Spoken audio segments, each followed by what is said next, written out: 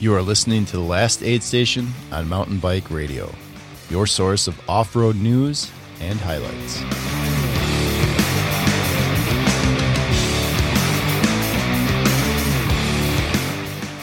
Welcome to The Last Aid Station here on Mountain Bike Radio. This is Mark, and joining me again is my trusty companion, the Tonto to my Kemosabe, Steve Hamlin. Welcome, Steve. How have things been?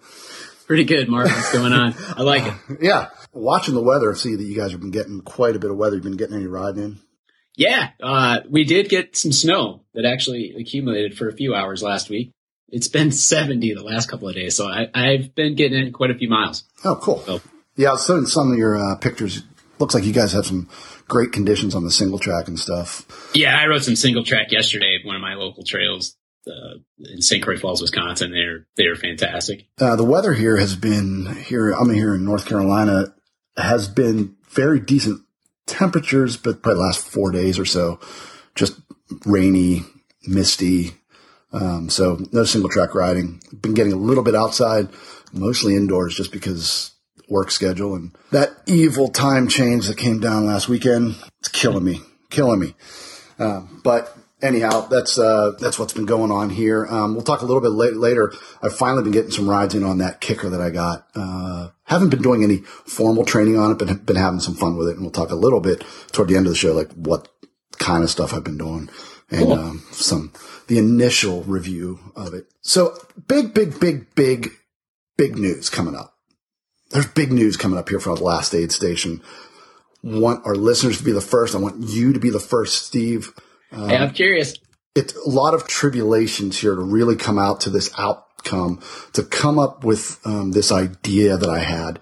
But the Last Aid Station, officially, I'm saying it now, we're going to stick with it. The Last Aid Station is going to be closed on Black Friday. We are not going to we're not going to produce any shows on Black Friday.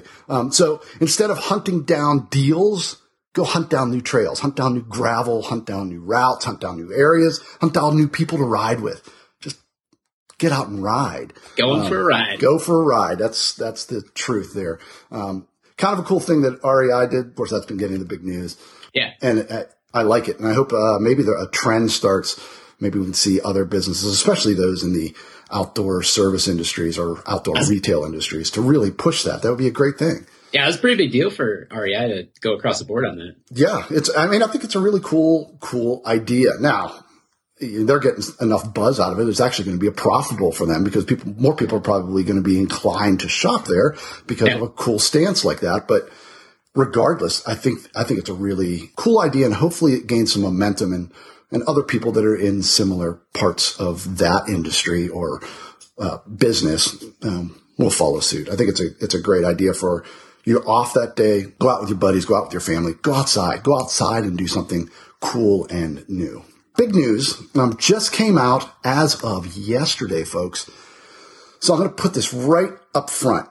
The 6 Hours of Warrior Creek and the Brushy Mountain folks, these folks have been huge supporters of the Last Aid Station since the very beginning. And if you follow them or the Last Aid Station, several months ago I mentioned that there was big talk of them canceling another one of their events in addition to the Wilkes 100 and the relatively recent demise of the Burn 24, and that it was very likely that 2016 would be the last year of the 6 Hours of Warrior Creek. Now, that is a huge race here in the Southeast. Lots of people actually travel from well outside the Southeast to race it. Early season 6-hour racing on just some ridiculous, curvy, bermy trails, flowy trails. Many would say that it's not something they would want to ride every day, but man, it's fun to ride once or twice. How long is the trail system? Where they race on, it's about a 13-mile loop. Okay. But it is fast. It's big, built up corners. I forget, like 3,000 berms or something like that. In addition, smokes. Oh yeah, like every turn is bermed. Is it like a newer IMBA style trailer? Yeah, it is. It is very relatively new. It was given epic status several years ago. But not only does it include Warrior Creek, it also includes the Victory Trail, which connects it and Dark Mountain, which is a little bit more of a rugged type trail system. But all three are in Wilkesboro, North Carolina, and they're all connected almost. There's a few sections of road, 2-3 miles of road that in the spots where you couldn't connect trail. Okay. But it's amazing trail system. It is one of the funnest races I've ever done because it is fast. I mean, it's 13 and a half miles loop, one single loop that just literally circumnavigates this campground that they take over for the whole weekend because it's the weekend before the campground opens. So they actually open it up just for racers that weekend. That sounds like fun. And the trail system is fast. It is plush. It is packed. It is amazing trail system. I mean, you've got top guys doing that 13 miles in 54 minutes or 52 minutes. I mean, nice. Relatively fast. I mean, it's the world's largest pump track, the world's fastest 13 miles of BMX you'll ever do, guaranteed. But it's a fun race. The thing about this race is that it is extremely popular. Every year it sells out faster and faster and faster.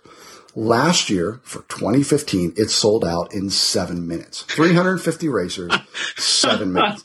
It's like a rock concert. It truly is. And it actually has that kind of a vibe in the pit area. I mean, lots of... Wow. That's is everybody just basically sitting there on the... Yeah, you have to be sitting there on the computer and log in. The thing about the 350 is there's a big, very, very, very big duo category. And so those people, even though there's only one of them on the race course at a time, they count as two. And so it's not necessarily 350 people racing all at the same time. Very large start field. I mean, usually you have probably 200 people on course at a time or so. But as I said, 3 or 4 years ago, it sold out in 15 minutes, then 10, last year, 7. I wouldn't doubt that if you don't get in the next 5 minutes, in the first 5 minutes, you're not going to be, real apt to get in. And then, of course, there are people that come across people selling their entries as the race approaches. Yes, that's possible. But you literally have to be on your computer 9 a.m. on January 16th. So that's the date. The race date will be, it's the first weekend. April, right? April 2nd. April 2nd, yeah. So the race is April 2nd. Registration is January 16th at 9 a.m., folks. 9 a.m. If you log in at 9:10, you're done. There's no sense in even wasting your time. So great race. It's a great early season race. It's even before Cohutta, which follows in our area 3 or 4 weeks later. Unbelievable organization, unbelievable race direction. The safety is great. The volunteers are great. And even though it's a 13-mile course, lots of places where, people set up, hand ups, and there's they put all different kinds of people on different parts of the course. It's not too hilly. On that 13 miles, there are probably 3 what I would call significant climbs, but no more than maybe 150, 200 foot climbs on the course. But for the most part, just rolling, flowy trail. So is the campground open for camping for the weekend too? So it is. So you can register. Weekend of fun. Yeah. So when you register for the race, it'll ask if you want camping for Friday night or for Saturday night or for both nights. Many people do both of those, and it's a big party atmosphere, especially on the night after the race. Yeah. It becomes almost like a little mini mountain bike community there. Yeah, it's awesome. I was looking at it online right now while we're talking. It looks like fun. So anyhow, I really like to promote those guys. They certainly don't need my promotion because they're going to sell out instantly. But those guys are a great group, do amazing things for a great trail system that in the middle of North Carolina you wouldn't expect. It's not truly mountains. It's not really truly the flatlands. It's kind of in the middle. It's in the Piedmont area. But it makes for great mountain biking. And those guys have built up an amazing trail system. It's, IMBA Epic status. Great trail system. And I advise anybody who's interested to sign up. It's a great event. You won't regret it. I'll be there. Lots of people will be there. There's always a great group of people all hanging out after the race. And it's such a cool community and a cool feel.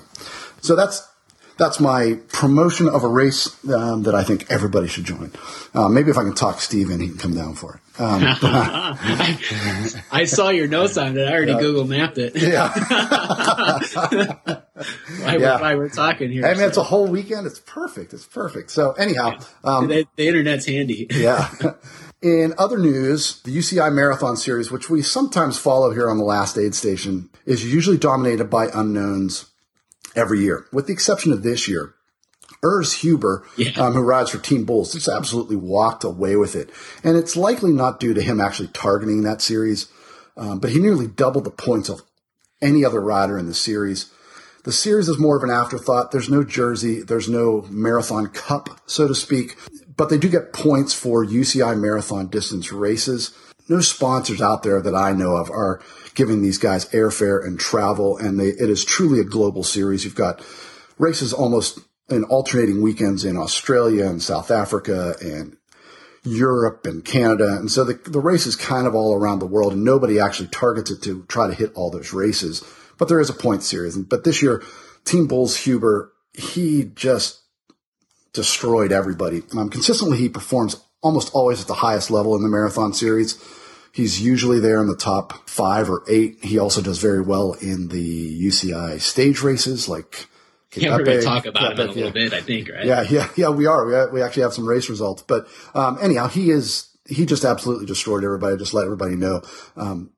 He on Team Bulls is probably their top rider. Really, that Team Bulls team is really the only competition to the Topeak Ergon team, which really targets those races also, with the only exception being occasionally when Specialized will throw, Yaroslav Kohlhabi or Todd Wells or someone in to hit a few of those races. So Salzer used to do it, but now that he's retired, he's not doing those nearly as often. But anyhow. Is there a place that, if you lived, whether being in the U.S. or Europe or Australia, that you're more apt to find more races to get more points if you were to target it? Or? I would imagine Europe would be your best bet, because I'm sure all of those countries over there, France and Switzerland and Italy, Luxembourg, all those guys are going to have like UCI marathon series races. The thing about it is those marathon I think by UCI rules, it's anything over 70K. It's considered a marathon distance, or 65K, something like that. Okay. Some of those races over there are very, very, just like they are in the United States, where some people calling a marathon being anything over like 30 miles.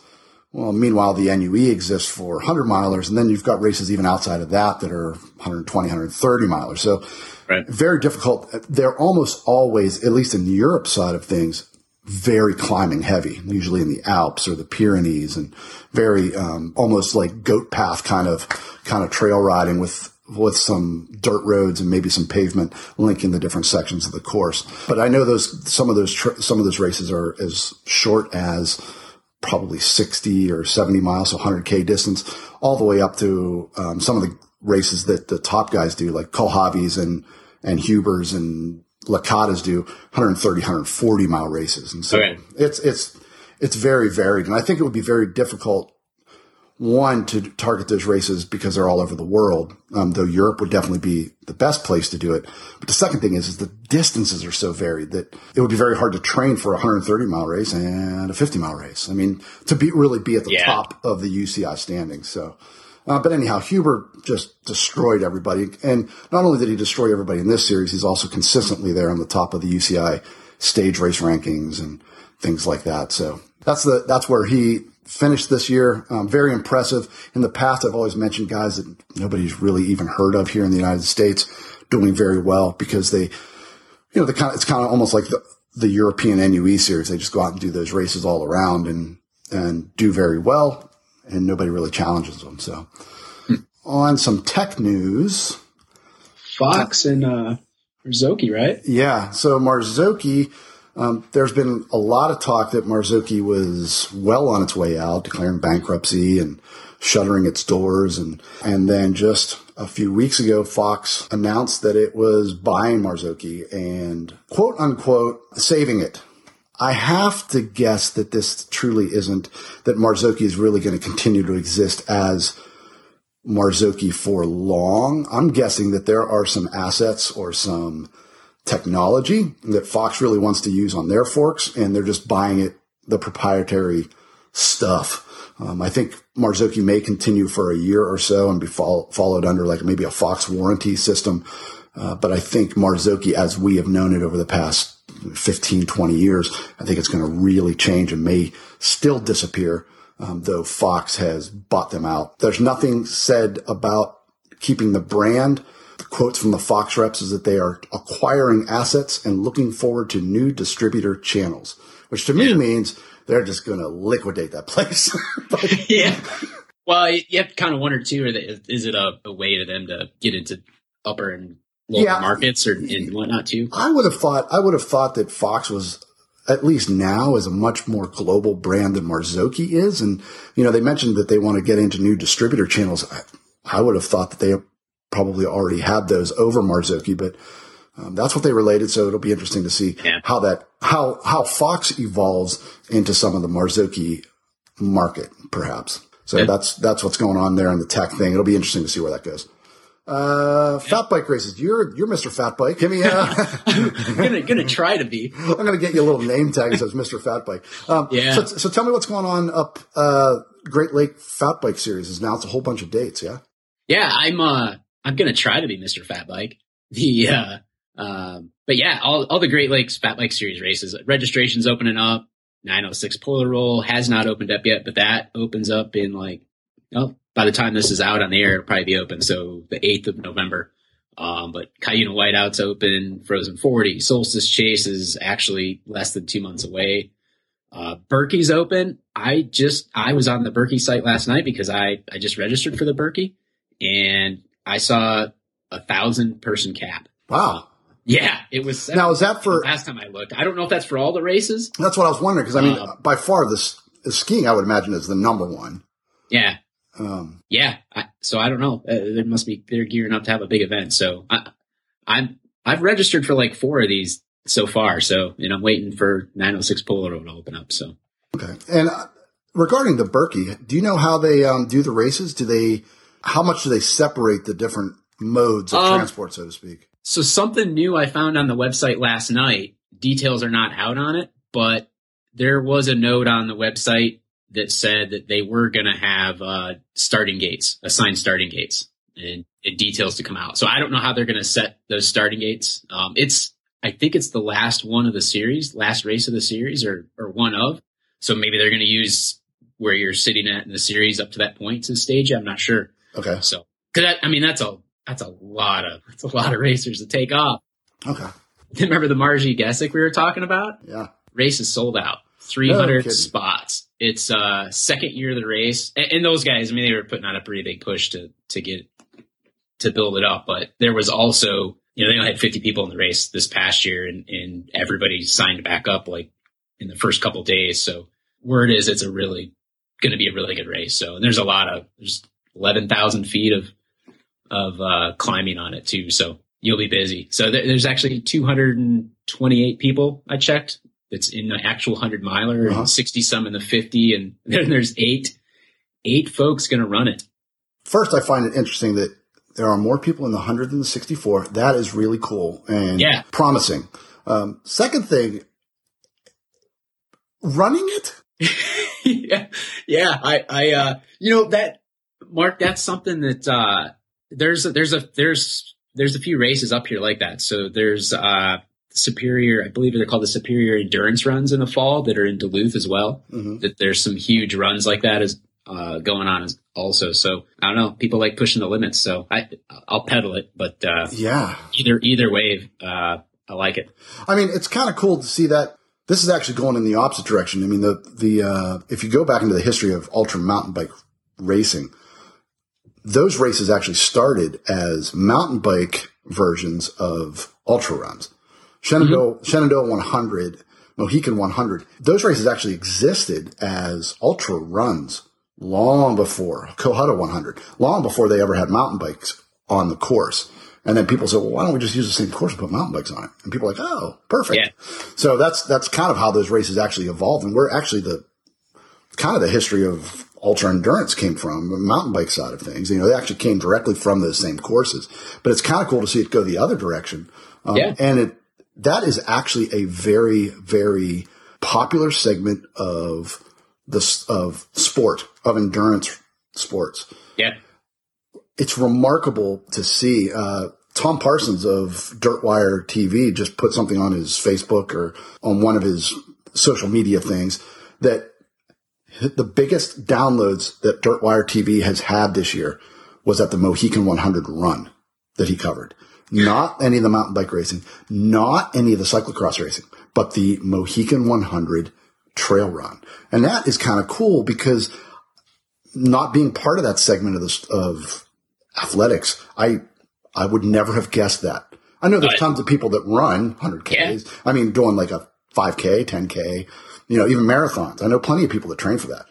I can't think of very many people I know, one or two maybe, that are into the ultra running thing. But it's cool that they have, there's a huge fan base. There's a huge participant number out there for those people. So that's kind of cool. I think you see it more and more. I mean, people are, and I don't know if you see it in the younger folks or not, but I think when people get to their mid 30s and their 40s, they're looking for a challenge.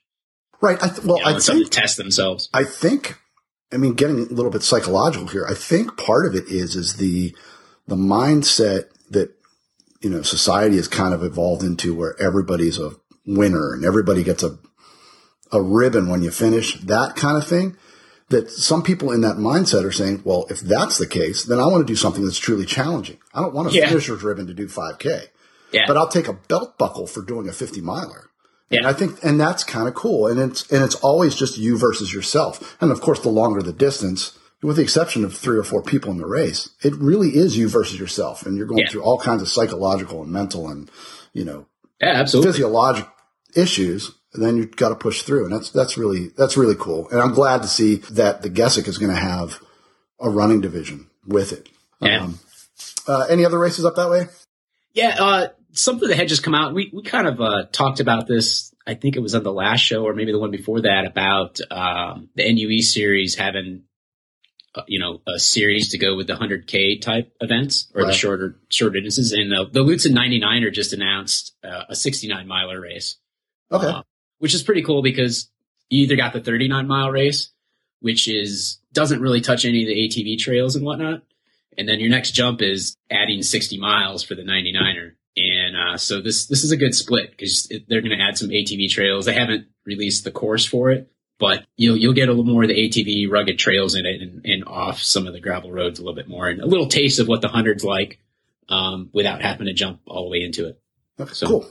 There's still 5,000 feet of climbing too with it. Yeah, I've actually seen, and I wasn't going to mention it, but there's actually several races that have opened up registration in the NUE for next year. But they are now also including not only a 100K event, but for example, like Cohutta is actually doing a 50K event. So they're just trying to get more and more people because I guess they see. When I was at Cohutta this year covering it, I noticed that there were a lot of spouses there with mountain bikes. But they weren't doing the 100 or the 100K. Yeah. They were going out for a ride because they're like, well, I want to be here when he finishes and I don't know how long it's going to take me to do 100K. So, I'll just go out for my own ride. But I guess by opening it up, putting a 30 miler in there, they're like, this allows people to actually do this race. Yeah. And still be back in time to see their spouse or friends finish the longer distance races. It's kind of a cool thing. It gives you a taste of the course and what your friends and people that that you're there with are going through without putting all of the, the bonking and dehydration and stuff that somebody's got to drive home. Right. Exactly. Right? So, and so it's kind of cool. It'll be interesting. I just read that Cohutta had opened up registration. They have that and they're going to run all those races. They run almost all their races at exactly the same time. They're separated usually by 30 minutes, I think, between the events. And I'd imagine they'll do the same for the 30 miler, but they're going to run the 30 miler in the opposite direction. So you'll never impact the people on the course of the 100 miler or the 100K. So someone can be a beginner and get in and know that you're not going to get run down by some pro coming up behind you, which is kind of cool. Gets people out there, gets people involved, gets people on the course with plenty of time to get back and cheer on their people and friends and family coming in for the longer races. So yeah, I believe I was looking at the Tatanka 100 and I think there's a shorter race there too. And it starts, I think it starts like a couple hours after the 100. Right. And that way, like if somebody that you're with is doing the shorter race, they can actually drop you off, see you start the 100 miler and still make it to their race as well and get finished before you're done. Yeah, I think there's going to be. I think you're going to see a more growing trend of the NUE, and I don't think it's necessarily coming from the NUE. I think the NUE exists great for those 100-mile events, and perhaps they're going to include a 100K series or a shorter distance series. But I think the promoters are seeing a need for that because they're all independent promoters of the NUE that go together to form the series. Right. And I think they're seeing those people standing there on the sidelines that they're not. They're still fit athletes. They're still people that go out and hike and bike and things like that, but they're just not looking for, someone that, it would be nice to have, your younger teenage kids be able to go out and do a race while you're racing. Everybody gets done about the same time, or they can cheer dad on as he finishes or mom on as she finishes. And it's kind of cool to make it a big all day event. And I think that's kind of the future. And it'd be silly to not include those people because there are people that want to be involved anyhow. And just, you get somebody hooked. They're going to come back for the longer races in the next few years. So yeah, there's certain ones that my kids talk about, right? Yeah. It'd be hard for me to skip a weekend, certain races because my kids look forward to the kids events at it or something. So. Right. Yeah. Under similar news, since we're talking about the NUE, we had hoped to have the NUE schedule today to announce. It's coming up in the very near future, and we will definitely have it for the next podcast that comes out in the next couple of weeks. We'll have a list of those events, maybe even get Ryan O'Dell on here to talk about those individual events, any changes in the series that may be occurring. Right now, all those NUE competitors and Ryan himself are down at La Ruta, which takes place this very weekend, competing as part of their prize purse for winning each of those individual series, racing in La Ruta, a 3-day stage race across Costa Rica on some absolutely horrendous steep climbs and gravel, and hopefully the next podcast will also have the results of that to get to you guys and see how our champions of the NUE did, the Simmerls and Keck Baker and Gordon Wadsworth and Roger Massey, and see how they did over a course that is expected to be very, very, very wet this year. All right, so that's quite a bit of new stuff going on and whatnot, Mark. But we got a lot of races. There's actually been a lot of big races going on. Quite a few big races going on. We've got quite a few to cover. Everything all over the globe, actually. Stage racing, mountain bike racing, gravel racing. I think we covered it all. I'm interested in the Baja. Yeah. So let's talk about that one. So the Baja 100K, if you remember, I was talking when I did my interview with Keck Baker, which is a fantastic interview, not from my standpoint, but from his standpoint. I think he really opened up and talked a lot about some really, really, really cool stuff. If you haven't heard it, go back and listen to the Keck Baker interview on the Last Aid Station, probably 8 or 10 episodes prior to this one. It was good. He's very open in it. Right? Yeah. He's like, basically, you're just, if you're listening to it, it's like you're sitting in a room listening to. Yeah, he is so easy to talk to, and he opens up and he doesn't hide anything, and he's humble, and he absolutely loves cycling and loves the sport, and he's been in it forever, and he's done it all, and it's just kind of cool to hear a perspective of someone that is relatively new to the endurance mountain bike thing, and talking about that transition and how he did it, because there's a lot of our listeners that are following a similar path. Now, they may not be following the path of the elite crit racer to mountain biker, but they're probably coming from maybe a road background or a non-racing mountain bike background that just lifelong rides, and how he's transitioned to that. One of the biggest things I picked up from that interview as far as a tip goes is he even realizes that for him to get faster, it wasn't for him to improve his fitness, though that's always an important part, but was for him to learn how to ride his mountain bike. That made all the difference in the world. I think he made some quote about you can only reaccelerate, jump out of every corner for so long before you're just toast. And learning how to ride those corners or learning how to break through those corners makes all the difference in the world and saves all that energy. So I think it was one of the better interviews that we've ever had here on the Last Aid Station. It really is an interesting interview, and you kind of get caught up, and it's an hour and 15 minutes long, but man, time flies right through that interview. So, right. So Keck, I brought up Keck because he mentioned in that interview that he was going down to this race. And so I was really looking forward to seeing how he was going to do. The big thing I was really looking forward to is Keck Baker is this year's NUE Men's Open champion. Also joining Keck Baker is Jeremiah Bishop, who is last year's NUE National Ultra Endurance Series champion. So it would be kind of cool to see how those guys were going to go head to head. They've met several times this year. One time recently, Keck actually beat him. And at Nationals, of course, Jeremiah beat him by about 2 minutes. So it was going to be kind of cool to see those guys on that course and see how they were going to fare against some of the locals, Tinker Juarez, and some of the other people that were going to throw down there.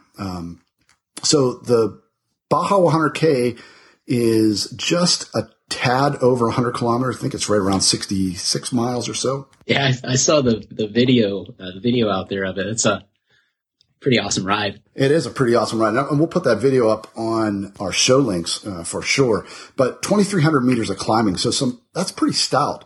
I mean, you're looking at, what's that work out to? It's like 8,000 feet of climbing. Close to 8,000, yeah, 7,800. Over 65 miles. So, 3 primary climbs on the course, including one were almost right from the gun. So the race rolled out like this. From the gun, Baker told me that it was just silly fast, just stupid fast. He said it was like the start of a criterium or the start of a cross-country race. He said immediately everybody was accelerating, and he said everybody was anxious and everybody was, trying to bump people off of wheels. He said it was like trying to hold your place in a road pack. And he said there were some people that were a little bit over their heads. He said he didn't see any wrecks. He said, but there was a lot of anxious riders trying to hold their spot and not get dropped out just on the rollout on the pavement.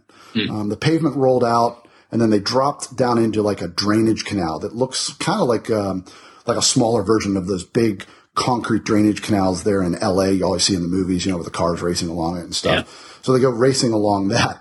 Keck would later tell me that he said he was kind of worried in that drainage canal because it's kind of in a seedy section of town. And he said there was glass everywhere, and he was just worried about like falling on a hypodermic needle or something. He said he saw anything and everything down that drainage canal. And he was kind of a little bit sketched out, but he said by then it kind of sorted itself out because they'd kind of been forced almost into a single or double pace line as they hit the bottom of that in the lead group. Well, I mean, the elevation is just fairly level until they hit about the 4 mile mark. And then at the 4 mile mark up to within like mile 7 or something, they climb like 1,700 feet, right? Right. Yeah. So they drop down into this drainage canal, and immediately as soon as they hit the drainage canal, they actually start climbing on a false flat because it's, the route of the water drainage, so to speak. Yeah, if there would ever be flash floods or whatever. And they started climbing up this. Keck said that he knew right away that he was not going to be on a good day. And the main reason he said was, one, he really hasn't been doing the kind of training that would allow him to have these kind of starts. He's been training 400 milers. You don't have these starts where everybody's, literally sprinting off the start line like they're, shooting for a hole. And he said, additionally, he really had put himself in a hole to keep the front group, to stay in that front group without doing the training. And so he burned quite a few matches even before the first climb started. So 4 or 5 miles into this, he was already quite a bit deep into the pain cave, so to speak. Tinker was out there too, right? Yeah. So quickly on that first climb, a group of about 6 or 7 riders led by Jeremiah Bishop, of course, Eder Ferrer, who I think he placed 3rd last year, and Pablo Voigt, who'd actually placed 2nd last year, I believe, and Tinker Juarez were driving the pace. And pretty soon that group of 4 had actually crested the top of that first big climb. Climb's about 500 meters over 10K, so you're looking at 1,500 feet and 6 miles. So pretty stout gravel type climb. Baker said he dropped off the back a little bit and was working with a group of chasers over the crest, and they were about 10 seconds back. So there's a group of 6 or 7 led by those front 4, and then Baker and a group of about 3 or 4 behind him. Baker said he took a couple risks on the descent to jump back across that gap and actually made quick work on that to bridge, and then almost immediately crashed prior to a short flat section. Of course, Baker, when we've talked about him in the past, he is really good at flat sections, puts himself down into a time trial position and drills it across the bottom. So onto the short, steep climb, just 20 kilometers into the course, and Bishop put others on notice with a brisk attack that put distance onto his fellow riders, with only Pablo Voigt able to keep pace with Bishop. It took no time for Bishop and his companion to have 30 seconds on a splintering chase group, with none other than Tinker Juarez seen rolling along with Eder Ferrer, a 23-year-old pro cyclist fresh off representing Mexico in Richmond at the World Pro Cycling Championships just weeks prior. So definitely got some talent chasing those top two. After some rolling along the desert floor, the two pairs were onto the single track slopes of another climb, which peaks at the highest point on the course. By far, it is the highest point on the course, but the climb necessarily isn't as steep because it's over quite a longer distance. About halfway into the race at this point? Yeah, I think it's about halfway. I think it's 35 miles or so into the race. Yeah. And on the lower slopes of that climb is when Tinker and Frere actually caught Bishop and Voigt up front. And so those guys formed a four-man lead group and really started pushing the pace, and the chasers behind them weren't able to work together as well because they were now in groups of maybe two or three. And certainly some of the suffering from the early portions of the race weren't causing many of them to be very compliant in joining into the chase. Baker would slowly move through the field, joined by much of it by Jeff Herrera, with those two sitting as they worked their way up from 10th up into the top 5. Back up front, Bishop again lit off another fuse, and only Frere could keep him in sight as he crested the next climb.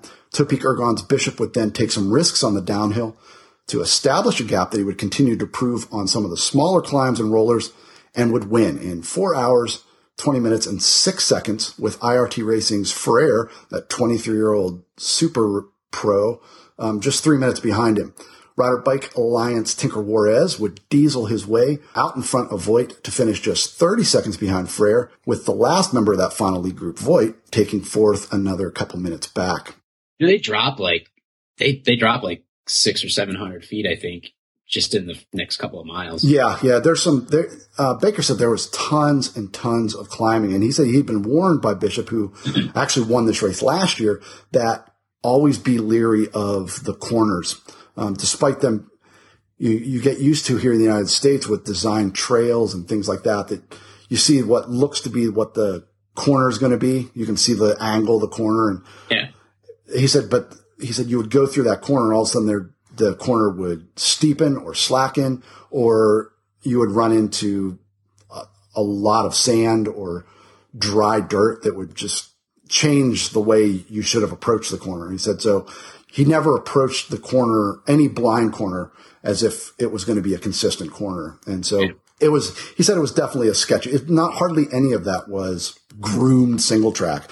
Much of it was cow paths and, hiking trails and things like that, taking place just barely inside Mexico, Ensenada, Mexico.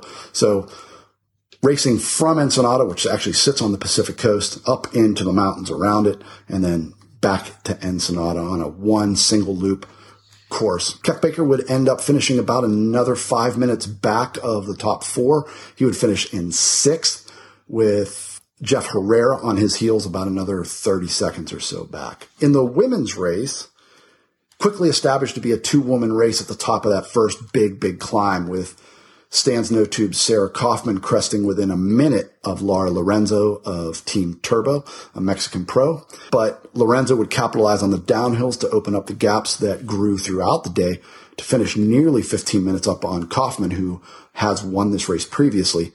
But Lorenzo would actually end up winning that race in 5 hours, 21 minutes, and 36 seconds. Ariana Tucci of the Cannondale Factory team in Mexico, last year's female elite champion, really had a tough day. Though she finished 3rd, she finished over an hour down on the women's winner. So tough racing there. Definitely big swing. I think if Keck had to say one word about what that race is, he would say it was hot. He said it was really, really, really, really hot. Of course, it took place, I think the 18th of October, somewhere around there. So three weeks back or 2.5 weeks back. So, okay. But exciting racing. I was really cool to see. I was really interested to see how those guys how that whole thing was going to shake out. Tinker just prior to this race had been at 24-hour Worlds, and 6 hours in, it dropped out of the race. And so I was really interested to see, one, how he was going to do. And obviously he did just fine. It was also interesting to see Baker versus Bishop, who probably know each other as well as anybody and know their strengths, their weaknesses. And I was really hoping to see more of a back and forth there. But as Baker said, that those initial miles just killed him, and he was never really able to keep off his heels because he was always behind on recovery and everything throughout the race. So, yeah. All right, so that's how the racing went down in Mexico, there south of the border. On the flip side, Steve, you've got some gravel racing. You're in the midst of gravel season up there in the middle central of the country. I mean, Yeah, there's a lot of gravel events going on, and we covered the Heck of the North, I think, last episode. So this episode we'll grab one of them. There was a good gravel race over in Michigan called the Lowell 50, over outside of Grand Rapids, but they had a 57 mile and a 34 mile race, a little shorter distances than the Heck of the North, but really good turnout, 300 some racers between the two events. So good prizes for men and women, both races. Yeah, definitely good to talk about. And I was able to get in touch with a few of the folks over there. So yeah, as far as the course goes, it was a relatively flat course. There's rollers. It starts off with some rollers and there's rollers at the end, and gravel is a little different, right? You're not, on a road bike, you'd be coming down smooth pavement. Oh yeah. To the next hill. Oh yeah. So definitely not carrying speed like you would on the road. Exactly. So, and the other thing is, it's not like you can also move up through the pack quickly. I mean, you're dealing with, even if it's a wide gravel road, dealing with two tire tracks that always make for a nice smooth ride, but tons of rock and everything everywhere else. So your passing options are limited at best. And sometimes it's just not going to. Yeah. And you jump out of that, right? And you're hitting washboard and whatnot. So, right. So overall, they were averaging, the winner of the race averaged over 21 miles an hour. That's impressive. So, and it was a pretty windy day as well. So, but anyways, the race started off pretty fast and quickly, a group of 20 split out as a lead pack going out. And then not that far, well, maybe about 10 miles in, I guess, Jason Young took off on a solo sprint out. One guy tried to go with, but fell off, pretty quick. So Nathan Williams took some advantage of a crosswind at one point and finally decided he was going to bridge that gap between him and Jason. A couple guys went with him. They traded a couple of poles, and eventually Nathan ended up catching Jason on his own about 18 miles in. And back in the main pack, they're duking it out, trying to minimize that gap that's creating, but they're losing the gap. Dan Koryanek, I talked to him. He was in the back of that line when Nathan took the lead out, trying to work his way up to, see if he was a chance to stay on the wheel. But that's not going to happen when you're 8 or 9 guys back in the line. Yeah. Yeah. So those guys are putting on a big push, and they're starting to drop people every roller. They're dropping somebody off the back, going back up to the front. Then 6 miles from the finish, after Nathan has chased Jason down, bridged that gap, they traded some pulls, for the next, whatever it would have been, 30 miles, just the two of them. Nathan takes off on his own and ends up finishing with a little over 2 minute lead, over Jason. That's pretty impressive in windy conditions to not only have enough of a cushion with 2 guys versus a whole pack, but also to be able to have enough of a gap that you're able to put in attacks early enough that you still finish 2 minutes in front of your breakaway companion. So he probably had to have done the last at least 5, 8, 10 miles maybe by himself. He burnt some matches real early through the whole center of the race and then again at the finish. Yeah. So pretty impressive riding. Yeah. Then there was a big sprint for the finish because the rest of that group, they started dropping people and they were down to about 4 or 5 of them coming into the finish. They're out on pavement coming into the finish and there's a tight corner. And the sprint had to happen to the corner, and then the finish line is just around it. So Dan Kornick took that sprint, came up from fourth spot in the corner, and ended up winning, taking third place then. But these guys were about 6 minutes back, actually. So cool. So the way I see the results, I see Nathan Williams taking first, riding for the Bissell Advantage Giant Road team.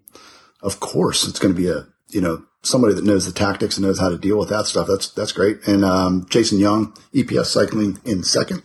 Yep. And Dan Kornick of Lead Out Racing in third. So yeah, sounds like it. I've heard of that race. It's not like it's certainly not a unknown race to me, even though I'm probably the better part of 1,000 miles away from there. So pretty cool. So how did the women, any news on the women's race? I didn't get any details on the women's race, but they were spread out quite a bit. Mm-hmm. I got some good details on the women's race in the shorter race, but at any rate, Kei Takeshita ended up winning the women's race only about 15 minutes back, actually, from Nathan Williams, or I'm saying about 25 minutes back from Nathan Williams. So, and they were pretty spread out over the course. Yeah. So second place women, Heather Gross was another 16 minutes back from Kay. And then third place was a couple minutes back behind that, Jennifer Carmichael. How did the shorter race fare? Yeah. Yeah. We usually don't talk about the shorter races, but there was 275 racers in this one. Right. So it was a pretty good race. There was a new winner for the men this year, and there was a pretty good race with the top two women. So going in 20 miles, same deal. The rollers, everything right. A lead group gets split out. Brian Sullivan takes off the front solo while everybody's got their eyes on the previous year winners, Simon Bailey and Luke Mullis. The group finally started breaking down and splitting up around mile 15. And so keeping this in mind, what I said about the women, so Amy Kimber and Marie Dersham, both racing for OAM Now, they were hanging with this lead group of guys this whole time, up every single one of the rollers. And so that's still going on in the back. Brian holds his gap for like another 10 miles. The rest of they're pulling. They finally realize this is real. The finish ended up, they caught him eventually. Bill Martin ended up, coming up in the final turn to take the sprint. So Mary Dersham and Amy Kimber, they actually hung with that second group of guys for quite a while, actually taking poles for them here and there, mixing it up. And they actually finished just 10 minutes behind the winner of the men. Oh, cool. So I'd imagine you're still, how much longer is your gravel season going to be going on up that way? I personally haven't done any gravel racing, but I think as far as Minnesota goes, it's probably over. Yeah. I'd imagine you're probably, any promoter's got to be risking it at this point that there's not going to be ice or snow on the ground. Yeah. I'm not aware of any big ones left out there or new ones. So. Okay. And now for something completely different. So what do you got? Last year, I had the opportunity to interview Eric Weber, who is a race promoter here in North Carolina, but his races are known literally worldwide. But he has a ridiculous, deviant mind. He is not normal. His races are not normal. His productions are not normal. He is ruthless and he is demented, and he will say all of those things are compliments. He runs Pisgah Productions, puts on many different races, including the Pisgah 111 and the Pisgah 55.5, which are much more traditional races. Additionally, he puts on Monster Cross, which is a big race here in North Carolina, a combination dirt road, gravel, pavement on the climb to the Blue Ridge Parkway and things around that area. That's a big race for him. Additionally, he also puts on Double Dare and Pembar, which is the Pisgah mountain bike adventure race. Anyhow, over the past couple of weeks, he's actually had one of his more popular races, which is called Double Dare. This event sells out every year.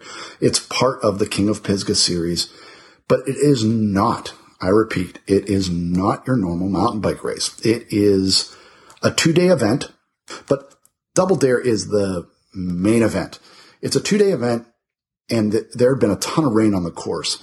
But the way the event works is that at the beginning of the race, he hands out passports. And oftentimes you often have to race to get your passports. Like sometimes there's a time trial to get your passports. This is raced in a duo format. You have 2-person teams. When you gain your passports, while the race clock is running, you are given 5 checkpoints. Is this kind of like almost like one of those, poker run type? Kind of. This is truly like, it's truly like almost like an adventure race. Very similar to an adventure race. You're given 5 checkpoints.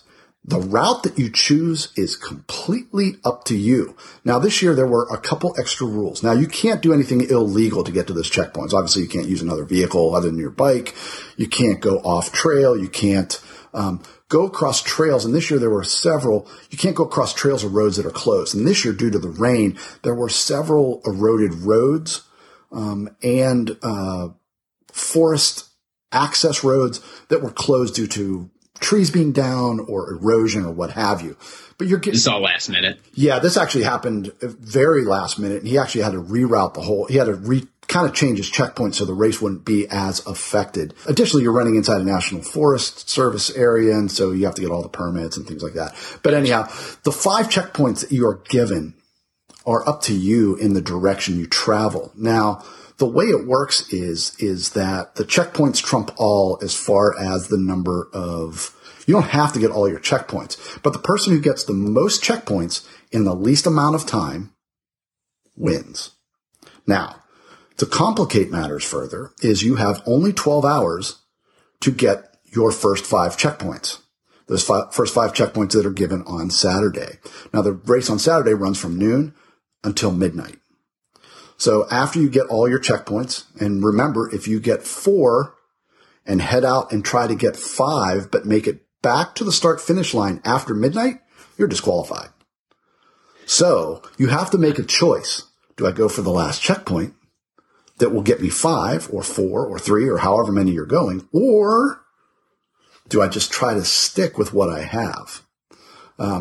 So 5 checkpoints on day 1. And then at midnight, there is a bonus race. Everybody must participate.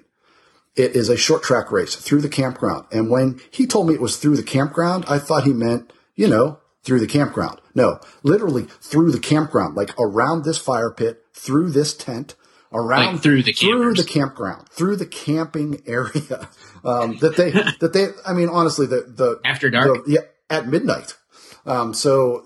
Honestly, most of the campers that are there are participating in the race, and so they understand that. That is not given in duo. That is, you can race that. You're racing that solo, but your time bonuses go to your duo team. So there were bonuses there of 90, 60, and 30 minutes that would be taken off your time from your team. So the best situation would be for you and your teammate to get first and second, and that would be 150 minutes you could take off of your time. Now, realizing that you're racing at midnight, a short track race, and then maybe you lay down around 1. What time does day 2 start? 6 a.m.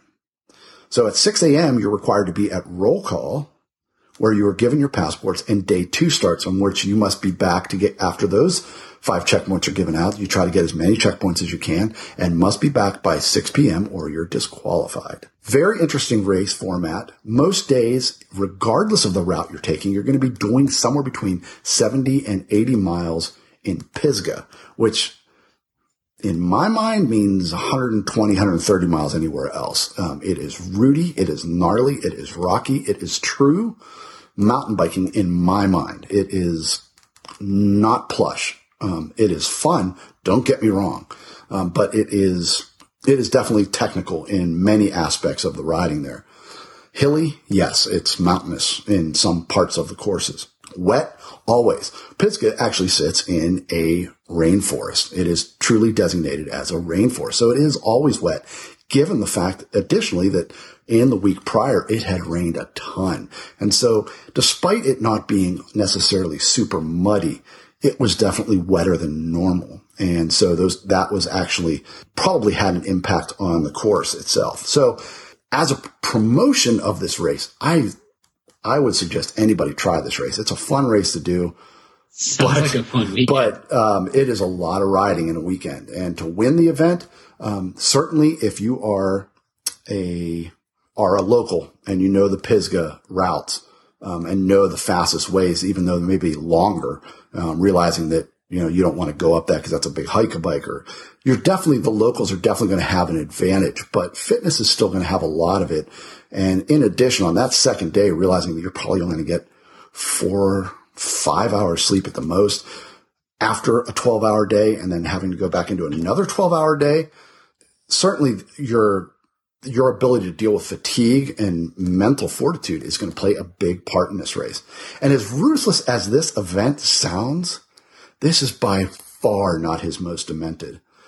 So all of these checkpoints, in addition to not only having these checkpoints, every day, one of the checkpoints actually has a special task that you must complete. So not only when you get up to the checkpoint and you hand them your passport to get stamped, do you have to get it stamped? At one checkpoint every day, there's a special task. On day number 1, the task was hot pepper or hacky sack. Now, when you arrive at the task, you have to either eat a hot pepper or you have to hit a hacky sack 3 times with your partner. You may say, well, that hacky sack, how difficult can that be? You're wearing cycling shoes. Remember, you're wearing cycling shoes and you've just climbed up a mountain to get to the top. Day 2, there was one special event called archery or algebra. So you had to either do a grade or a junior high level algebra, or you had to shoot an archery type task where you had a simple longbow with an arrow and a target. Now, remember, regardless that you got to the checkpoint, if you don't accomplish a task, you don't get the stamp. And so that checkpoint is no longer is null and void for you, and you have to move on to the next checkpoint. So very interesting way to put all these races together. This is the last race of the King of Pisgah series, and it literally came down to Thomas Turner had already won the event, the King of Pisgah. Regardless, as long as he finished the event on the weekend, he was going to win the King of Pisgah series. Second place was actually Thomas Turner's partner, and it was Barnabas Frøystad, who we've had on the show here before. He was sitting actually in 4th place, but depending on how he did and how his competitors did, he could move up as far as 2nd. And let me tell you what, Thomas Turner, who we interviewed back at the Pisgah stage race, and Barnabas Frøystad made it their task to put everybody on notice that they were in it to win it. Thomas Turner is, as everybody knows from my interview with him, he is the only guy to have ever beaten Jeremiah Bishop in a stage race on U.S. soil or in North America soil. This year at the Pisgah stage race, he beat Jeremiah Bishop. And so his partner, Barnabas Frøystad, who I've had on here before also, they were out to do some damage. On day 1, they swept all 5 checkpoints, one of the only teams to do so, and were the first team back with all 5 checkpoints. That night at the special task, the race through the middle of the campground, they went 1 and 2, despite both of them wrecking several times. And then on day 3, they swept all 5 checkpoints and came back first with all 5 checkpoints. And when you say wrecking, is that did they take out a tent? I don't know the specifics. Somebody did end up on somebody's s'more. I don't know the specifics. I do know that they were laughing through most of it, probably laughing at the ridiculousness of it all. Yeah. But they were laughing pretty heartily. The short track race had about a 90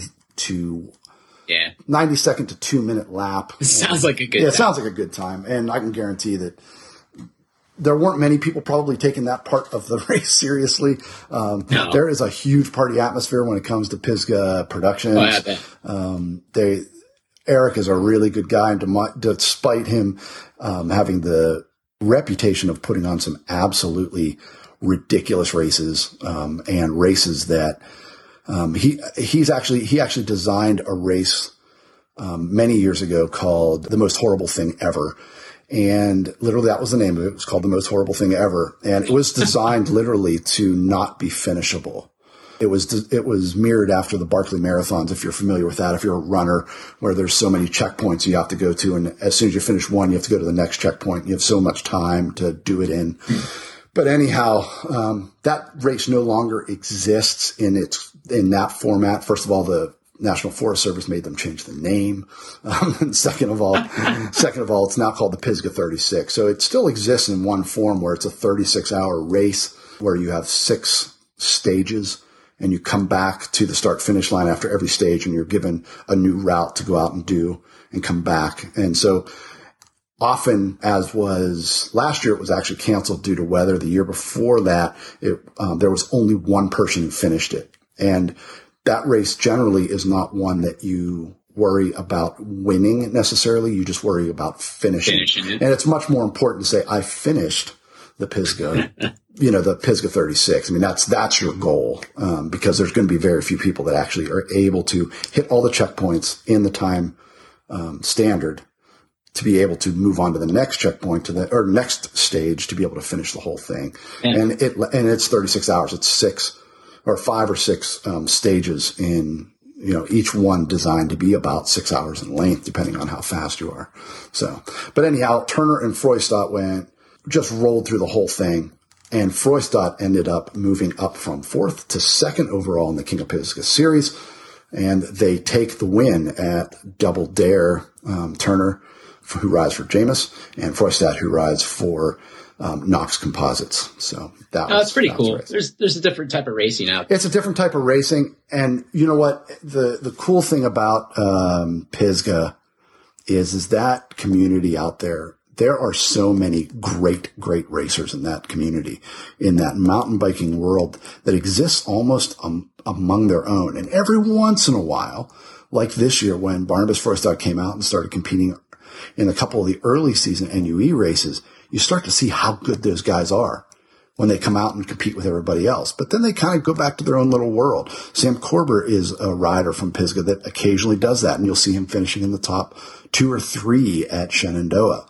David Wood, Sam Evans, there's tons of riders that in general don't leave that because they've got great racing, great terrain, great trails, and they don't need to leave that. That's cool. And they kind of exist in their own little world. And I'll have to admit, Pisgah is very, very technical riding. But if you enjoy that kind of riding, it's nirvana. Yeah. So anyhow, that's what went down there. I would suggest anybody ever gets a chance to do Pisgah Productions, Eric Weber, any of his races. They are beyond compare as far as being fun. There's a community atmosphere. They are always difficult beyond, just being able to finish one of his events is such an accomplishment. I mean, there's all kinds of adventure type events out there for runners, right? So it's cool to see something out there for bikers. Yeah, and Eric actually comes from that adventure side of things, so he putting his own twist on things. I mean, in the spring, there's a race called the Pisgah Mountain Bike Adventure Race, or PEMBAR as they abbreviate it here, and it's very similar to the Double Dare, but it is run in that your checkpoints give you bonus time. So you don't have to get all the checkpoints. You just have to have the most minimum time. So sometimes it's advantageous to only get 3 checkpoints and have the shortest time, knowing that the 2 checkpoints you didn't get are going to take way too long for the benefit of getting the time bonuses you would have. So it's just a different take on a very similar race. Same amount of mileage generally, but it's a different strategy oftentimes there. So very, very, very popular, certainly very popular in Western North Carolina, Tennessee area, and all those Pisgah riders are extremely, extremely well-versed in technical riding. Back into something much more normal, Iron Cross. Iron Cross many would argue, is the original Ultracross, the original Monster Cross, the original whatever you call it. Takes place in Pennsylvania. This year we had a brand new venue. It's moved from its previous location over to Williamsport. And a lot of people were kind of concerned that was going to change the feel of the race, change the difficulty of the race. There used to be a very difficult climb or run up at the previous race, and everybody was worried that wasn't going to be in it. How is this going to be a unique race? And Let me tell you, the people that put on Iron Cross, the Outdoor Experience folks, know what you want. They're the same group that puts on Transylvania Epic, and they know how to put on races. They know how to put on races very, very, very well. First off, this year, though, it was cold as hell. Temps below 30 at the start, and it never really got much above 30 by race's end. There were snow flurries mid-race, and even though you can go into some races like that, November, December, and expect it, you generally don't expect that in mid-October in Pennsylvania. And even though the sun was out, it was bitter, bitter cold, and it definitely affected some racers. The course is primarily set up around 3 big climbs. Generally, they're right around 1,000 or 1,500 foot of those 3 big climbs, each around 10 miles in length, give or take. So some pretty steep climbing. Bikes too, right? If you've seen the pictures, the ridiculousness of that's what I was looking at. hike-a-bike. Truly hellacious. I mean, everyone I've talked to that talked about that, all they can talk about is this hike-a-bike. That when I say hike-a-bike, it's more climb-a-bike. Like literally these guys were climbing over boulders up a 30 or 40 degree slope, up, overgrown bushes. And I've never seen it in person, but just the pictures don't look like it's rideable downhill on a downhill bike. Yeah, and I don't understand how they even found it, because generally they find these things because they're old roads and stuff like that. There's no way you could drive a car up or down that. Yeah. It's just gnarly. The only thing I can think of is that perhaps it was an old eroded road, or maybe like an old mine car rail trail thing, and it's just there. But it is definitely gross, nasty. And people were saying that the one thing that it did do is that when you were climbing up this thing, especially for your leaders, and they could hear people behind them, and they'd see someone just 100 yards behind them, it seemed like they were much closer than they were. But when in actuality, to climb those 100 yards, it was going to take you the better part of 3, 4, 5 minutes to climb that section. So, definitely gave a false sense of security, or a false sense of perhaps like you being afraid that someone was going to actually catch you. But the smaller climb that follows the run-up was very impactful on the race, because after climbing all of that and your legs are on fire, many people remembered that climb, even though when you go back and look at the elevation profile, it's really not that significant compared to everything else, but it was probably because of the amount of wear and tear. Yeah, it depends how your legs are feeling at that point. Exactly, by the time you got up to that. And then there was a huge long downhill with riders, some of the Strava segments approaching 50 miles an hour on cross bikes and mountain bikes as they descended back into the town of Williamsport for the finish. It's a little bit of mix of everything, double track, gravel, pavement, and even this year they threw in a little single track, which was very good for some of the mountain bikers who had chosen to ride mountain bikes in this race, as they often always do, but knowing that they're going to be at a disadvantage on the road section. And then, of course, that hike-a-bike, which you might as well just put a handle on your bike because you're going to carry it for the better part of 20 minutes or so. So after the race started, big pack moving out. They had a rolling start to the bottom of the first climb. And then on the first climb of the course, Tom Detweiler, an elite road and cross racer out of Philadelphia, immediately went to the front and pushed the pace. No attack, no surge, just a grinding assault on the slope, with Polish rider Thomas Golas keeping the pace really high. Toasted Head Racing's wonder kid, Ryan Searle, took the tow, and later related to having to go pretty deep to hold on to their wheels. He said they were just moving. Searle was riding on almost a brand new cross bike to him. He is primarily a mountain bike racer. We've talked about him many times as the up-and-comer into the NUA series. But this weekend, he was racing a cross bike that was brand new. He doesn't ride that much road. He doesn't ride that much cyclocross. And he was riding on almost a brand new bike, but he was able to hold their wheels as they took off up this climb. By the top, the trio had nearly 2 minutes on a group behind him, and then they began to work together a little bit. Searle would later relate that it was just a little bit. They weren't working together on the climb, certainly. They were each pushing the pace pretty well. He was doing his best just to hold on to their wheels. But once they kind of peaked over the top of the climb, A little bit more of a friendly atmosphere developed as they started to work together. It wasn't long after that Searle was on a short section of double track. He found a branch lodged in his rear derailleur, requiring him to come to a stop. He was able to quickly fix that, but not before losing about 30 seconds on those two up front. He was really worried that those two were really going to push the pace, working together. But Searle was able to actually catch them just after the pair hit a long pavement section. So luckily for him, he was able to catch them on a short downhill and get on their wheels before the pavement. Because certainly as the two hit the pavement, both of them being road riders, they certainly would have worked together on the pavement and probably would have put Searle in their rearview mirrors. But the three worked together well on the pavement, growing their gap. And then the leaders hit a little bit of single track. The mountain biker in Searle showed his technique and quickly gapped off those two behind him, despite being on a brand new cyclocross bike. Yeah. But I mean, technique is technique.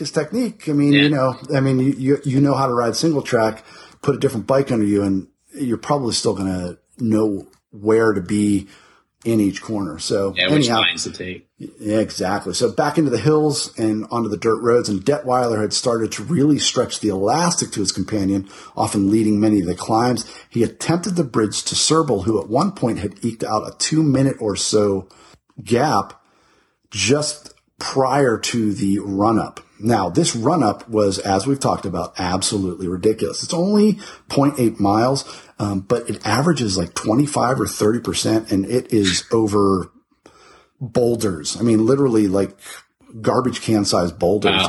Wow. The pictures from it are absolutely ridiculous. And it was slow going, and Searle would later relate to hearing someone coming up behind him, but he refused to look back. And that goes back to that thing of, you're climbing so slowly up this run up that you have to realize that someone may be just 100 yards behind you, but they may be 5 minutes back. I mean, who knows how long it's going to take you to climb certain sections. Yeah, once you hit the road at the top, right? Yeah, they're still walking up the hill. Exactly. Jess Kelly, who told me about the race, would go on to finish 5th overall. He recounted on the run-up that he was afraid to look behind because he knew the time gaps would appear way closer than they actually were. Searle admitted to not looking back, and just after the top of the run-up, he admitted that he had not done well on. The lead moto came up and said the gap was just 40 seconds. So it'd gone from 2 minutes to just 40 seconds back to Detweiler, who still kind of had Golas in tow. Searle, however, put his head down and just drilled it, taking that 40-second gap after the run-up and laying down a pace that would extend it to nearly an 8-minute gap at the Williamsport city limit sign. Behind him, Searle and a strong riding Golas was keeping Detweiler watching his back as that time gap was staying to less than a minute for the majority of the second half of the course. Up front, Ryan Searle of Toasted Head Racing would ride into Williamsport for the win in 4 hours and 8 minutes in miserably cold conditions for a mid-October race. Pennsylvania Masters team Detweiler would take second over 8 minutes back, with Golas finishing just 1 minute later in third overall and taking the 40-plus Masters win. Third place in the open men's race would go to Transylvania Epic Elite mountain bike rider Aaron Snyder in 4 hours and 27 minutes, with Searle's Toasted Head Racing teammate Jess Kelly, who had a very interesting day, including a flat or two, a few other issues, and racing on a fully suspended mountain bike to take 5th overall and second in the 40-plus division. Wow. Yeah, that's pretty impressive considering the different terrain. Jess seemed to think that it actually benefited him. Yeah. But, man, that's still impressive. It's a little more bike to haul up that's the a boulders lot of bike too. to haul. Yeah. And Jess doesn't have a light bike either because he's got all kinds of stuff on his bike. And anybody that has raced Jess Kelly knows what I'm talking about. He's got a unique bottle feed system, hydration system on the bike. He has a fully suspended mountain bike. He has a dropper post system on his bike. He has his bars taped up so that he can go into a time trial position. So it's not a light bike by any means. The only thing that he did change on the bike, he said, was to put on much narrow tires, more along the lines of a cross tire. But other than that, he had a relatively heavy bike, probably likely the heaviest bike, certainly in the top end of the race. In the women's race, very tight racing overall, with the top 4 women separated only by 10 minutes at the finish. But Vanessa McCaffrey of a regional Stan's No Tubes ultimately takes the win with aggressive riding in the second half of the course, showing that the elite cyclocross racer actually has the ability to race quite a bit longer than your typical cross race. Top step for her in a finish time of 5 hours, 6 minutes, with second place just right behind, less than 4 minutes back in 5 hours and 10 minutes in the form of Breakaway Bikes' Stephanie Sidlick. In a nail biter right down the front street in Williamsport for the third step, Colavita Cycling's Katarina Dowidchuk edges out Bonnie Osborne by just 4 seconds. Probably some exciting racing there at the finish when the women's race for the final step of the podium. So really cool racing, very iconic race there. And I'm glad to see that the success of that race, despite moving to a new venue, has continued. And they have definitely brought up a course worthy of Ironcross. Yeah. Let's go overseas. Let's do some international stuff. We have a couple international stage races to go over. Let's do the Croc Trophy. Yeah, let's do Croc Trophy first. Croc Trophy. Now, the cool thing about Croc Trophy is that it is run in a true stage race format, in that there are solo riders. Not a duo format. It's a true stage race, mountain bike stage race. 9 stages. 440 miles, like you said, 9 stages, 60,000 feet of climbing. I mean, that makes for a great week in some great temperatures in Australia. Always interesting to see who shows up. Some years, it's mostly Aussies. Like last year, I covered the race, mostly Aussies in the top 10.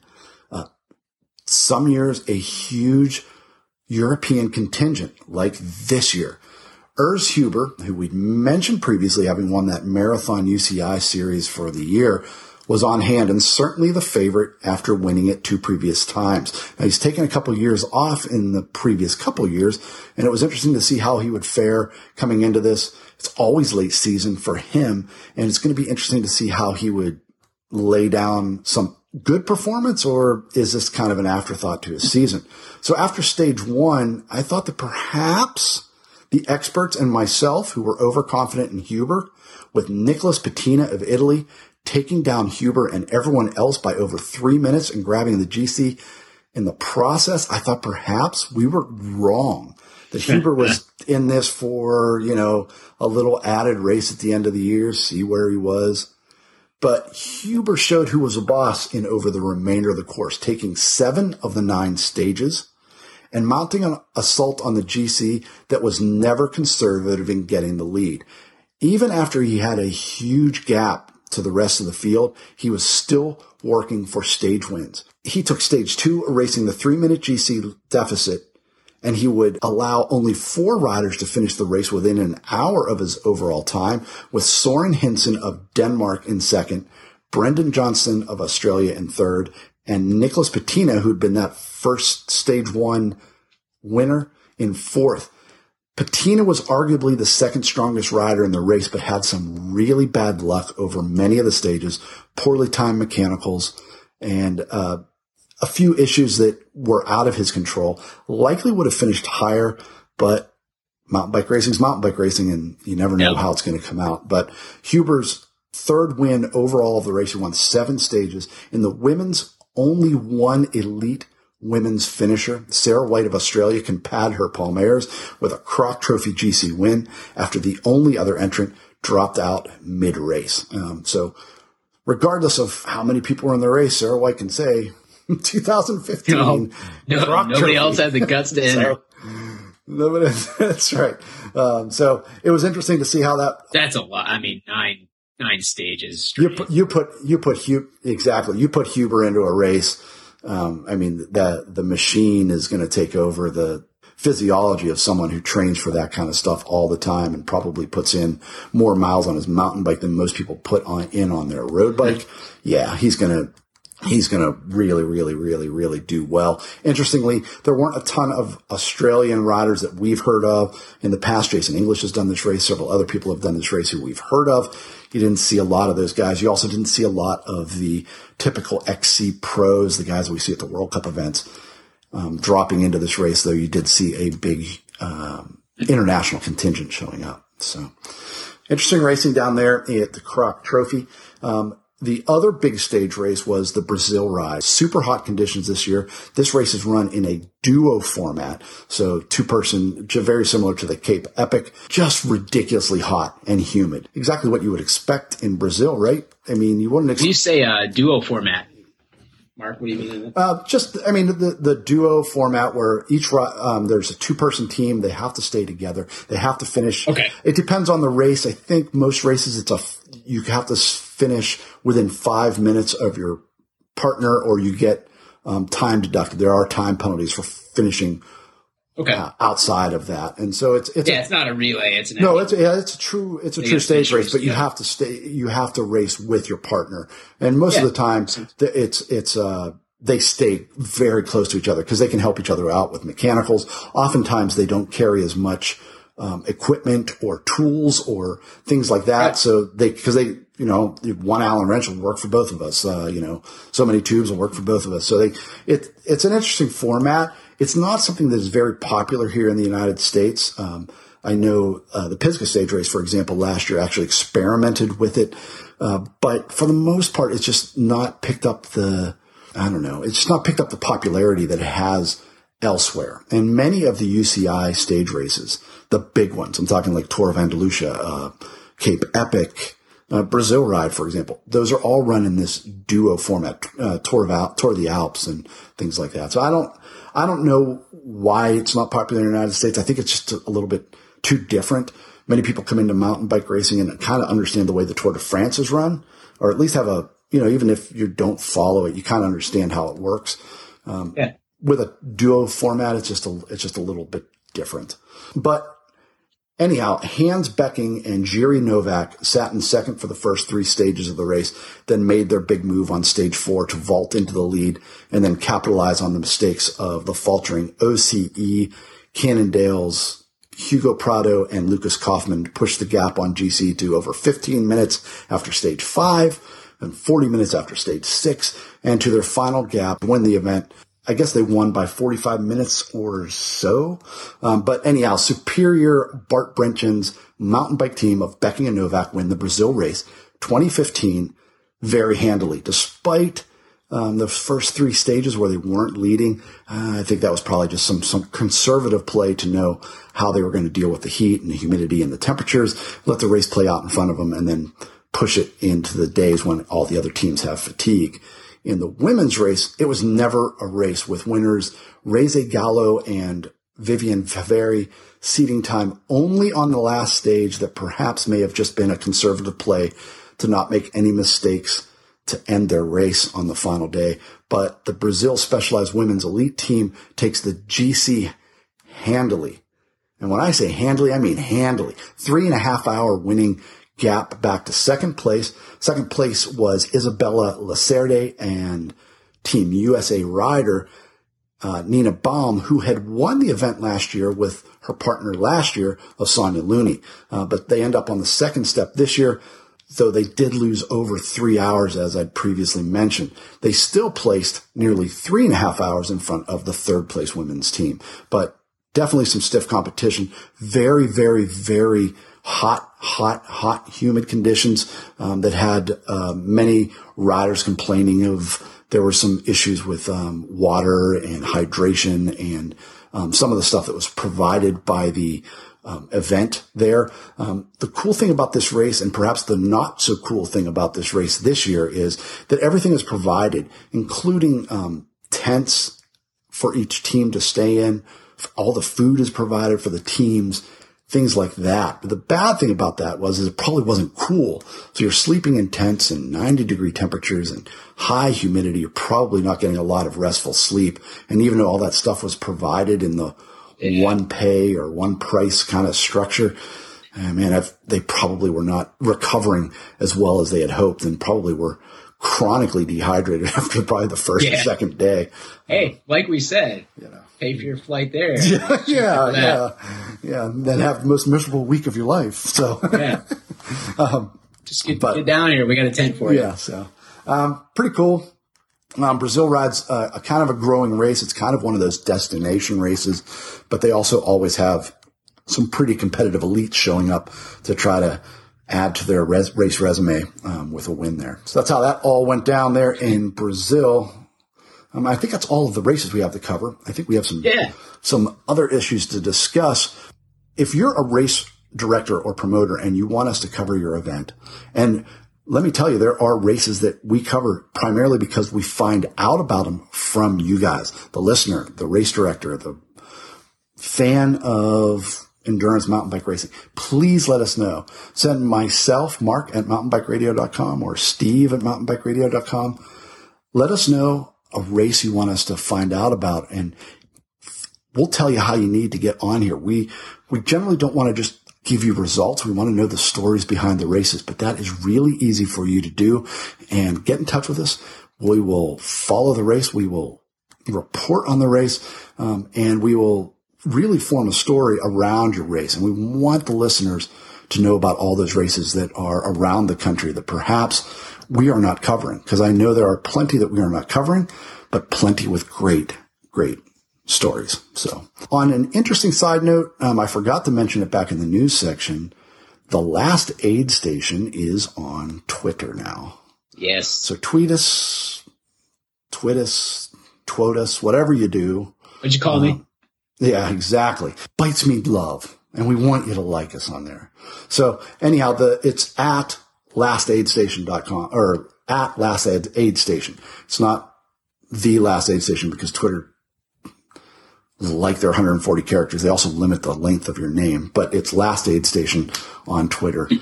Check us out. Take a look at us. We really want to start using that to keep in touch with people, letting you know when we have new stuff coming out, new news and stuff that may be coming out, news and things that we want to let you know about, maybe between podcasts before we have a chance to discuss it. So what do you think, Mark? Do we got time to get into some discussion topic? Or? Yeah, let's just talk about, it's coming to that time of year where everyone's planning next year. Now, I would bet anybody that races endurance mountain bike racing has already tried to figure out what races they're doing next year. Now, it may not be that you're buying a 2016 calendar and highlighting the race weekends, because many of the races just simply haven't put hard and fast dates out there yet, or maybe a series hasn't done that or what have you. But you've probably tried to figure out, if you've got a favorite race that you're going to want to do this year, generally what weekend that race falls on. Or you kind of know when they happen, right? Kind of know, right.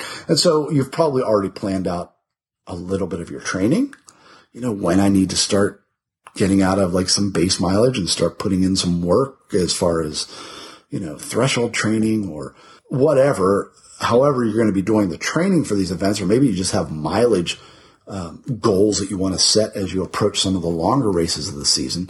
But we also want to talk about is how you plan out your race calendar. And specifically we want to talk about is traveling to races. How far are you willing to travel to a race? And I'm going to put a question up there on our Facebook page. How far are you willing to travel to a race? But now I want to know, Steve, you have a unique take on racing with your family and things like that. How far are you willing to travel to a race? Yeah, I'm trying to figure that out. So the furthest I've traveled is 700 some miles, and that was for the Mater Dei race.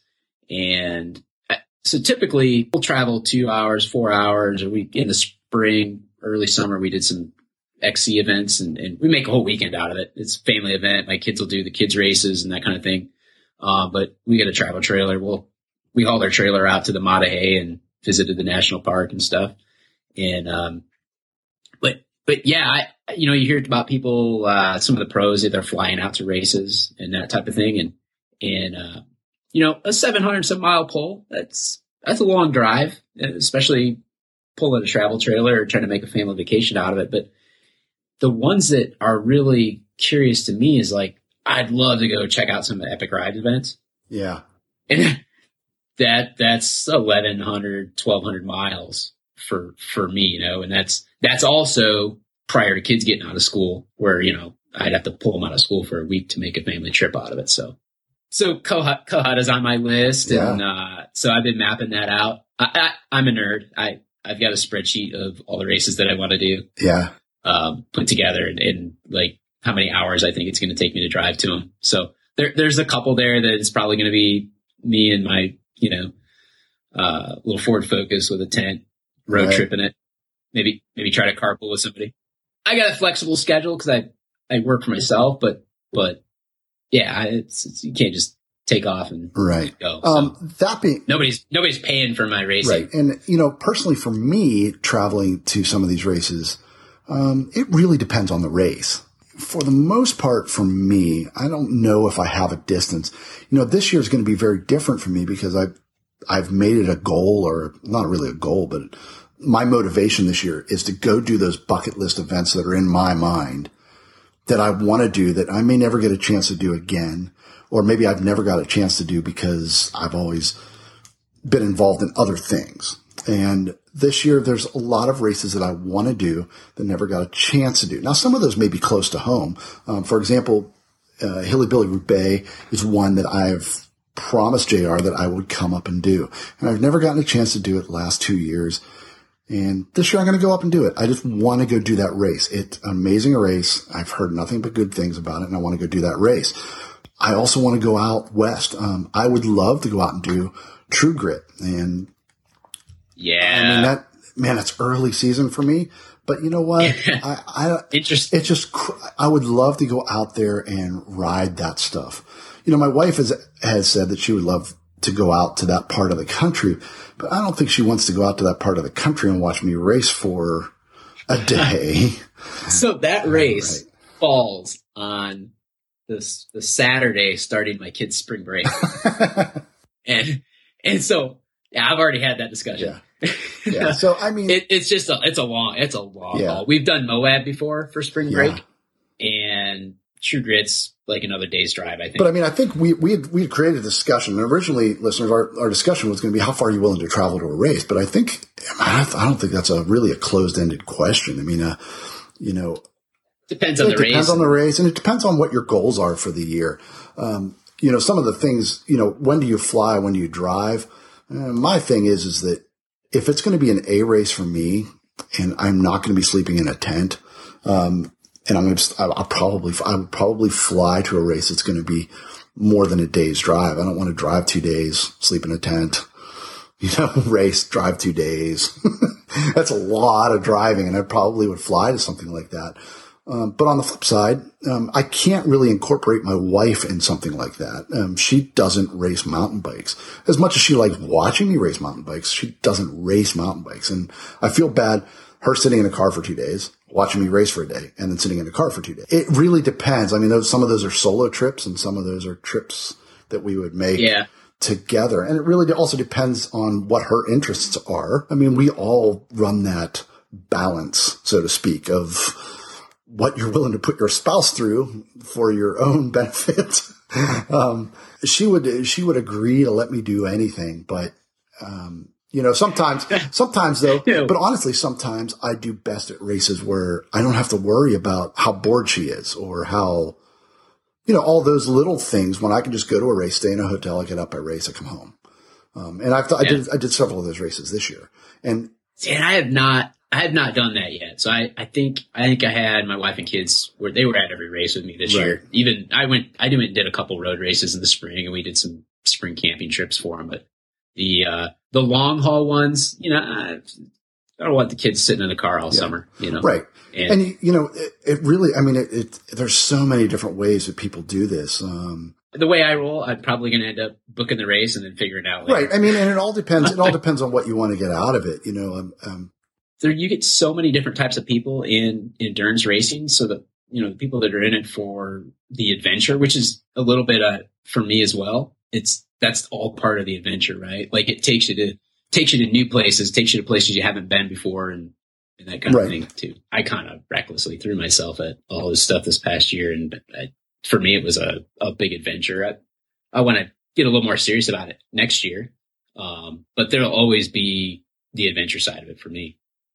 I think it's just a cool discussion to talk about. I mean, I'd love to hear how other people approach it, but I can guarantee that everybody's got such a varied opinion on what works for them or what they found they love doing. You know, what works for you and to get your best result may not be what you love doing. Close things out. I don't know if it's new or kind of a fun thing, but like I've got a 6 and a 7-year-old, soon to be 8, but they get out on the single track with me. And I actually set my 6-year-old up with lights after a trail ride last week. That's really cool. And, he did his first night ride. We had already ridden around 9 miles or so of single track. He was pretty wore out, but he wanted to try the lights out. So we hung out till it was dark. He got to do about a half a mile trail with my lights. So that's really cool to get them introduced to that early. Cause I mean, that just opens up. I mean, I didn't start riding with lights until, I was well into my almost probably college when I started riding like mountain bikes on trails. And then at the time, of course, the lights, they're nowhere near what they are now, but, it just opened up. Like I was like, oh my gosh, I can ride at night. This is totally different, but it's fun. It's different. It just opened up. Like now I would literally be days where I just wanted to ride at night because I liked it. It was so new. I just wanted to do it more. And so it's one of the things that actually last year sold me on going ahead and getting a fat bike because I didn't get one the previous year. I was still just getting back into riding again. And I was like, well, I'm never going to ride the thing because I'm in northern Minnesota. It's like dark 20 hours a day in the winter. And I went for a night ride in the fall just on my XC bike. And I was like, this is awesome. Totally different experience. And I was like, I'm going to get a fat bike because I like night riding. There's actually a couple races in the Southeast. There's a local race here in Raleigh that is half during the day, half at night. And that's really kind of a cool approach. Like it starts at 3. It's a 6-hour race. It goes from 3 to 9. And so you're racing part of that day. There's also a whole night series down in Alabama and Georgia where they race the entire, like it runs from 10 o'clock at night to 10 Yeah, I've heard about those. That's a really cool approach. And, you get that whole idea of racing 24 hours without actually racing 24 hours. It's kind of cool to race without being zonked and tired. You're racing at night. It's just a different way of doing it without actually racing all the way through the day and into the night with the lights. So how about you? How's that kicker? So the kicker, I've just been playing with it a little bit. I haven't done any quality training on it yet. It has the ability to do that where you set the power and it makes sure that power stays the same. And so you're either turning the pedals or you're not doing the workout. It also has you can set a workout into it where it actually changes the power based on what intervals you're going to do. That's right. But the one thing I've been doing is Zwift, which is the simulation thing where the screen looks like a rider riding and there's other people on there. And it's almost like a race simulation or a ride simulation. It's kind of cool. You can draft people. You can, attack people. You can go for sprint points. It's all that kind of stuff. And they only have 2 courses right now, but one is the Richmond's Worlds course. Really kind of cool to actually ride on that course and see what kind of power you need to do to climb some of those hills. It's kind of cool. I haven't done anything specific with it yet. Just been playing with it. But so far, it's a lot of fun and it's made me, still wouldn't say I like riding indoors, but it's very tolerable now, much more tolerable. And I don't mind riding indoors now. The one thing I wanted to mention to everybody before we sign off for the day, I came across something that I wanted to make sure everybody knows about. So I use, for backcountry riding and even for trail systems that you, in big parks, mountain bike friendly, everything. I use the Avenza app on my iPhone and it's also available for several other platforms, but the Avenza app is a, PDF reader that also, it puts your GPS location on the map. It's you download high quality maps, high definition maps, and then it actually puts your route on there. So you actually have trail systems. Pisgah and DuPont are 2 of the ones I really use a lot of the time because I don't know my way through there and I will eventually get more than a little lost if I didn't have some kind of map there. But it keeps you from, you've got your phone. It allows you to follow it digitally without having to carry a map, though I always still carry a paper map just in case. But the cool thing that I wanted to let everybody know is that the USGS, which puts out all the maps for the federal government, has now put out digital copies of almost every map they have in their storage in their files. Now, you still have to pay for their paper copies, but the PDF versions of their USGS maps, all their topo maps, they're out there, and you can download them for free, and we'll put the link up on the site. And the Avenza app actually reads those. The bad thing, though, about the USGS maps is that they don't, for the most part, don't have trails on them, only because they are historical maps, and those trails change and things like that. But they are in what they call GeoPDF, which allows you to take layers on and layers off. So you could take roads off. You could take the topographic features off. You could take cities and towns off the map and only be left with whatever you were specifically looking at. So it's got layers that you can actually hide. Can these be loaded on a Garmin or whatever too?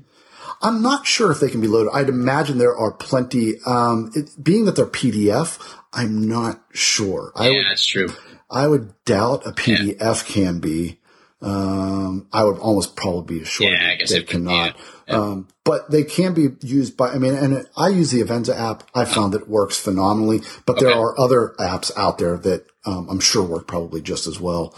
But anyhow, I just want to let everybody know about those. So the USGS has released almost all of their topographic maps, including different versions. So you want to see the 1950s version of Yosemite versus the current version of Yosemite. It's that you can get them both, download them, and compare it side by side. So it's kind of cool to actually see those. Now, if you, like I said again, if you want the printed version, you're going to have to pay for that, or you're going to have to download it and print it yourself. But they're out there for free for a digital download. Yeah, it's pretty cool. So thank you, everybody, for joining us here on the Last Aid Station. Ran a little bit long, but we're not too bad yet. But I want to thank everybody for continuing to be with us as we're continuing to try to put out as much information, news, highlights of off-road mountain bike racing and gravel racing. And maybe we'll even get into some ultra bike pack racing as the winter starts to roll into some big ultras up in the north and Alaska and things like that. But we're really looking forward to covering those races for you. And we're also looking forward to having Steve report on some fat bike racing as he really starts into his season up there. So, Steve, anything else to say? No, it's going to be a fun winter. And just another reminder, Last Aid Station is on Twitter now. Yeah, Last Aid Station is on Twitter. So thank you very much for joining us, and hope to see you soon.